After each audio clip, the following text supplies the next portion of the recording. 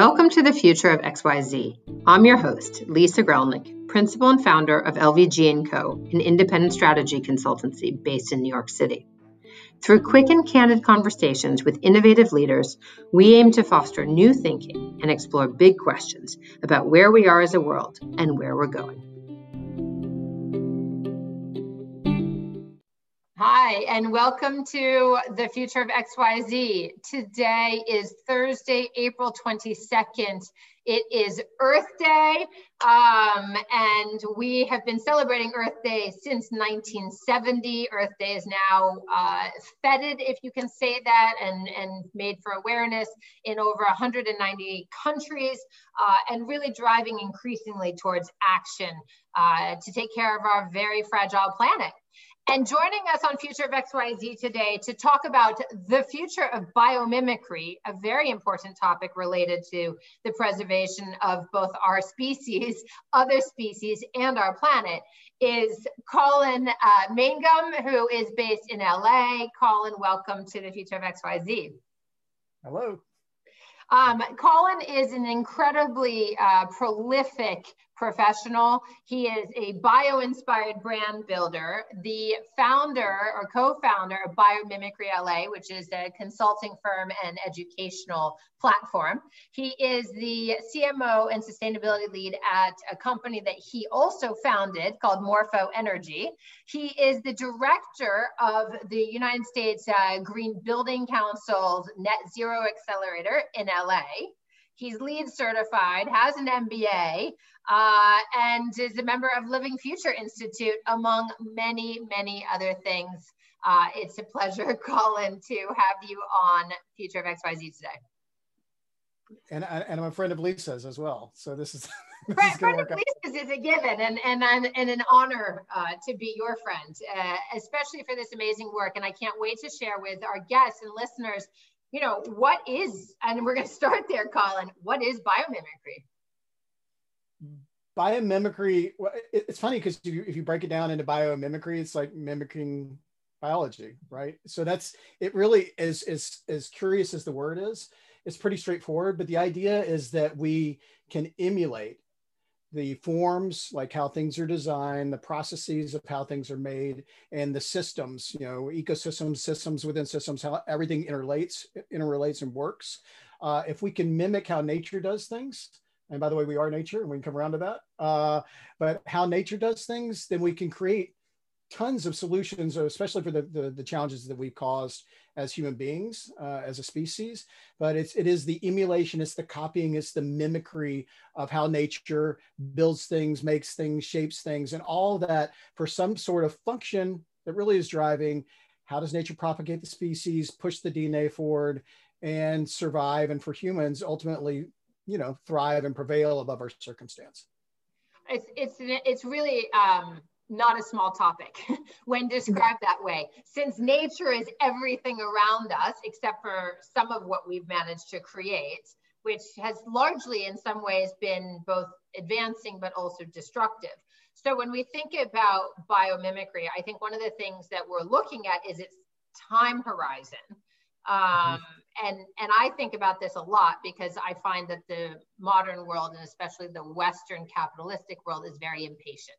Right, everything is on the market side. It's on, you know, quarterly systems, but even in ourselves, and yet the history of the planet and the history of man is really, really quite tiny. Right, it's fractional. Right.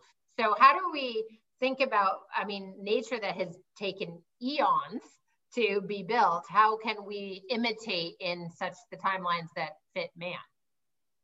Well, the good thing is it's all around us, and in some ways it's within us, right? But it's all around us to be studied. And I'll even say it in this way. I'm a big audiophile, and I love that, for example, my kids can look back on they can look back on 5 different genres of music and piece together and mash up, you know, from all these different things. If you think about all the eons, think about it's actually, we speak to 3.8 billion years. Yep. That there's been life on Earth. You know, the planet's been here for 4.5, but for 3.8, there's been life on Earth. And we didn't come around, the people that look like me and you, anatomically similar, about 200,000 years. Whereas, yep. For example, sharks, 400 million. 400 million years sharks have been around, and I'm actually a pretty big fan of sharks. I might want to tell some shark stories. I hope we get to hear some shark stories, as long as it's not the kind where they eat people, because as someone who grew up in LA, that was always like, you know, your greatest fear, getting in the water. So yeah, and I'm in LA, and so my greatest fear is how cold that water is going to be, because everyone thinks it's supposed to be really warm, and it's not. But can I grab? I actually, who's it? Is it Marie Kondo that does say spark joy? I'm sparking all kinds of joy in this. Spark some joy, Colin. But I've got okay, actually, okay. I'm just going to bring out some stuff. But so I'm a fan of sharks, and I'm going to show you. This is a tiger shark jaw that my grandparents brought to me when they didn't take me on the trip to Hawaii when I was young. So I guess this was a consolation prize. I'm guessing they came back in one piece, though. They did. So they did. And by the way, back then it was like you called them on the phone and it was like, "Hey, are you there?" "Yes, we're having a great time." It was like going out of the ocean. It was a while ago. But they brought this tiger shark jaw back, partly because I was, when I was a kid, they called me Tiger, but that was because I was an LSU Tiger. But the things you can even learn about this, I show you these rows of teeth. If you've ever seen, oh my God, shark, you know, this is, that's redundancy. That's very positive, optimized redundancy. One breaks off, one's ready to come back into place. So that's redundancy for resiliency that you can learn from something that's 400 million years old. And yeah, it's kind of sharp and jagged. But I will, you mentioned like things that eat you. Yeah. So this one, right? This is the first edition of Jaws. I've got the other one here. Wow. You know, it looks like this, right? This got a little scarier, right? Look at the teeth. It definitely did. You had to show the teeth. Yeah. So, but I got a first edition of Jaws because part of the biomimicry stories is that Peter Benchley, who wrote this, eventually became one of the biggest advocates for shark conservation. He felt like he had really done a tremendous injustice by making the shark public enemy #1. And so he became this advocate for sharks. And I'll mention this because this was also, I just want to show this real quick because it's amazing. This is a book that I grew up with. Yeah. The Shark, Splendid Savage of the Sea. I found this in a book sale in Aspen, Colorado. I don't know, like 12, 15 years ago. And I was like, oh, there you go, eating things, as you see. I was like, I remember these photos. This is my favorite book growing up. And so I bought it it was like 50 cents, maybe $1. You know, still got the library stuff. And when I got back, I realized it was kind of flipped upside down. It was opening the wrong direction. So it was like a library second or a publisher second. And I found in there, you know, it was actually inscribed by Does that say to John Denver? To John Denver. You know, I was like John Denver had died in a plane crash earlier. And again, a big conservationist, and actually why I lived in Aspen for nearly 5 years, and where I really got my nature thing.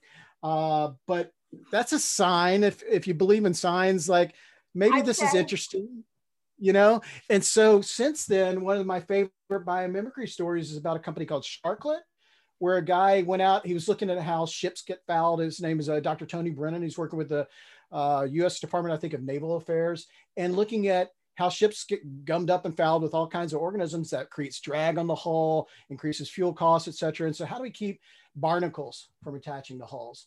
And actually looked at shark skin and realized that sharks are like ever clean because things can't grab onto the teeth, which are basically the skin is like teeth. Have you ever petted a shark? It's a very rough, uncomfortable feeling. Yes.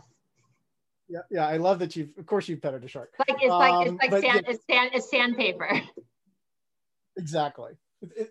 But natural, organic, right? Yeah. That was my first marine biology class, actually, with the USC Marine Lab, was dissecting a shark, and I'm actually very much still traumatized by it. I hadn't known that sharks gave live birth.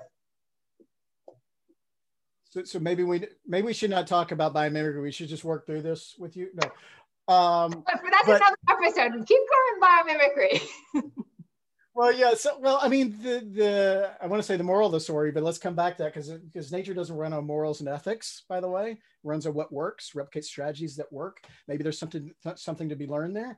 But this Dr. Tony Brennan figured out that how the shark skin at the micro scale, it looks like teeth, scales of teeth, and how that's all patterned and formed at the size, et cetera, is actually what keeps organisms from latching onto it. So they emulated that in a pattern, very, very small, like 1/50th, 50, the size of a human hair, onto these tapes and things they could put onto bed rails and hospital doors to actually keep bacteria from having a place to grab on and propagate. So Wow. it's an interesting thing right now, not necessarily viruses. I think they're working on that as well, because viruses are a little different. They inhabit something living, whereas bacteria are living. But to really, I'm sorry. I want another example of that, because that's just like blows my mind that someone can look at shark skin and be like, oh, actually nothing can adhere to this, so let's use it in hospitals. So are there other examples of, I mean, I'm sure in biomimicry there are lots of them. So what are some other examples that you love where we can learn and replicate nature, or emulate it, not replicate it? Well, I guess, think about like hooky bitey stuff. I mean, the Velcro is biomimicry. It's one of our favorite examples. One that it's so prolific and you see it everywhere, but that's biomimicry. So the burdock plant has these burrs. Burrs are seed pods. If you've ever walked in the woods and had them attached to your socks or your dog, a Swiss engineer actually had that same experience, plucked it off of his wool socks or his dog fur and looked at it and kind of studied it a bit. And, from an engineering mindset, was already curious, which is a big thing about biomimicry. Is the future of biomimicry is curiosity. But looked at it and said, well, it has these hooks, that grab onto the fur.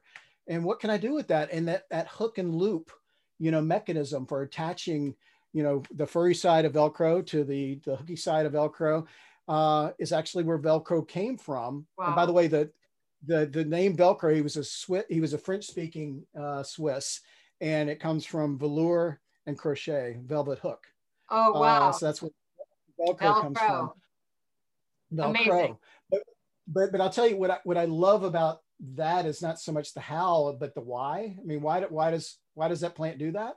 And it's because it's a low energy or even zero energy process for it to propagate its seed. Animal brushes up against it, carries the seed out to wherever it does, and the plant's just sitting back going, all right, seed's going over there, seed's going over there, seed's going over there.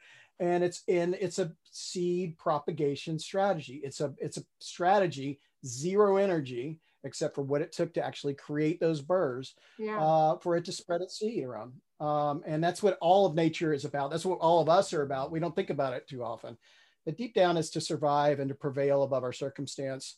It's all, you and I are having this conversation on some deep level because I want food on my table to be able to live an X number of years. I mean, something in us, or maybe it's even just being fulfilled. Maybe there's belonging and community here. Yeah. And that's a part of biomimicry too, is just getting out into nature and feeling, a part of it, because really we are nature. And in fact, I'll tell you this, one of our favorite things to say in the biomimicry community is, the idea of just a shift in words. And you and I have done a lot of, brand building over the years, right? And just the tiniest shift in how you language something, communicate something is, for example, we talk about not learning about nature, that thing over there, but learning from nature, and it's a very common thing that a lot of us in this space talk about, but it's important, because if you can think about learning from something or someone, you begin to close the gap of otherness, and again, that's a really important thing. That we need separation to create connection. We need diversity and biodiversity to actually make the whole system work. Good messages for right now. But really the idea of just learning, from nature as a mentor, not just this thing out there. We're part of it. And if we don't realize how much we're a part of it, it's not going to continue to work on our behalf. And I've got more to say about that as well. No, I think there's no doubt of that. I think we're definitely, on this Earth Day, we can come back to the fact that we need to protect and enhance. And I think what we've talked about a lot in this in this consciousness world, right? We're talking a lot about moving away from extraction and towards regeneration and restoration, right? I mean, this is definitely is a non-linear, linear path. Yes, it's the circular path You know, and you had a brilliant one on circular economy recently, and on green roofs. And so people, if you haven't seen these other ones, you know, please go out and Thanks, watch, Colin. it's all interrelated. I mean, I'm watching them like, I want to campfire with these people. I mean, this is fantastic, but it's all different perspectives on the same thing. It's all, you know, we talk about in branding, like branded house or house of brands. We're all in the same living room. You know, it's just different doorways to get to us, you know? And it's really, I mean, that's also why Future of XYZ was started, was because I'm infinitely curious, right?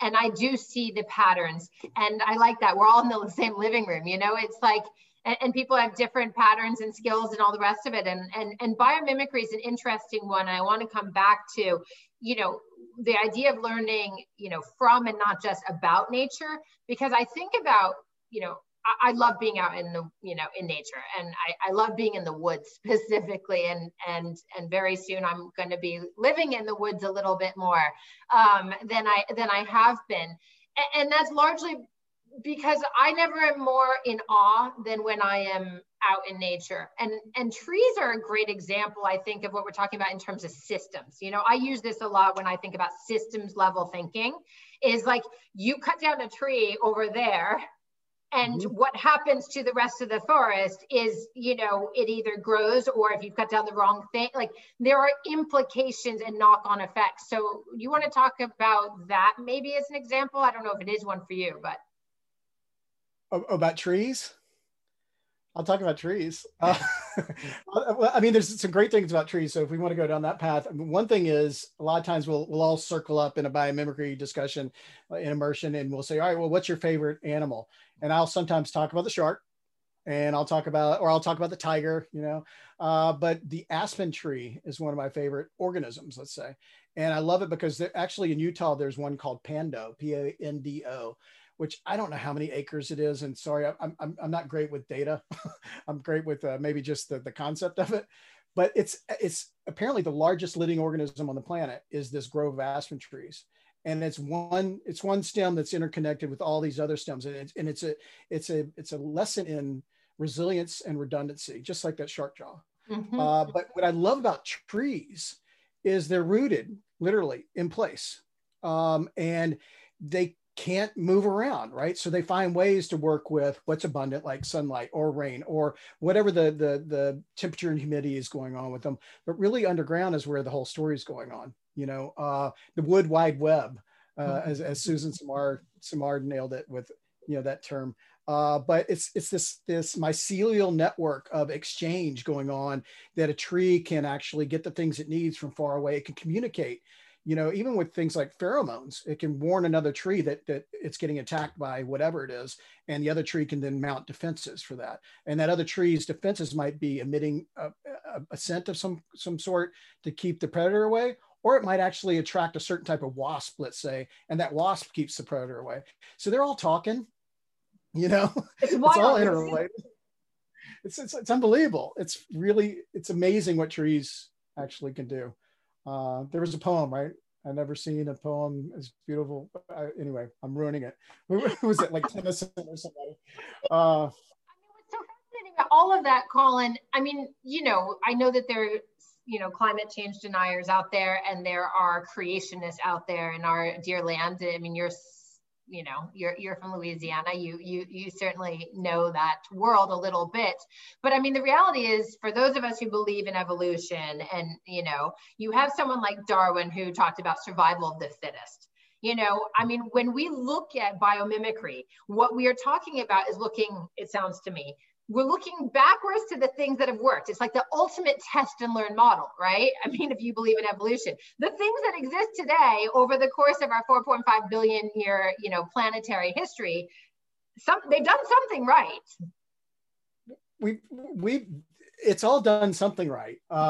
It's taken time to do it, is part of the challenge. I like to say, actually, that, you know, if we want to say, well, actually, the future of biomimicry is actually in the past. You know, our future is actually in the past. And so there are things, you know, you don't want history to repeat itself in certain ways. Let's say, you know, I'll just drop the big one, like the Holocaust. There are things we need to learn from ourselves that we don't want to repeat. That's why you need to know history. But at the same time, there's some amazing things that have gone on. It's just, the challenge is a lot of times it takes time. And for example, we're working on a project right now, looking at bioremediation and phytoremediation using plants to pull contaminants out of soil. And, you know, in a, let's say economically disadvantaged community where we're working right now, it might take 20, 25 years for those plants to do what they need to do. So the community needs that land now, you know, or sooner than 20 to 25 years. So it does take time. I also mentioned, and I got another example I want to show you, but spider silk is, what's that? Another shark jaw? Actually, I'll mention this in just a second. But yeah, spider silk is stronger, has a stronger tensile strength than steel. It's stronger than steel at its size. Yeah, that's what the tensile part is. So it's scale, it's proportional, right? I mean, it's proportional. Yeah. So I can't make enough of that and string enough of that together to stop a plane landing on an aircraft carrier. But there's something to be emulated from that. In fact, I could take spider silk and this from the burdock plant and this from the peacock, you know, branding, and actually make a chimera of sorts. So we can bolt together things that can work for humans. But I brought this other shark thing. This is a megalodon tooth. This is about a 40, 45 foot shark. That's like a prehistoric shark. Yeah, prehistoric. So this is dead, and that's my iPhone 12 Pro Max. So you get a sense of size, right? They were in the oceans when the dinosaurs were there. They were there even when the great whites were there, and there's new articles coming out saying that the great whites contributed to the demise because they were smaller, faster, you know, and preyed upon them. But I keep this all mainly because I love sharks and because it's really cool.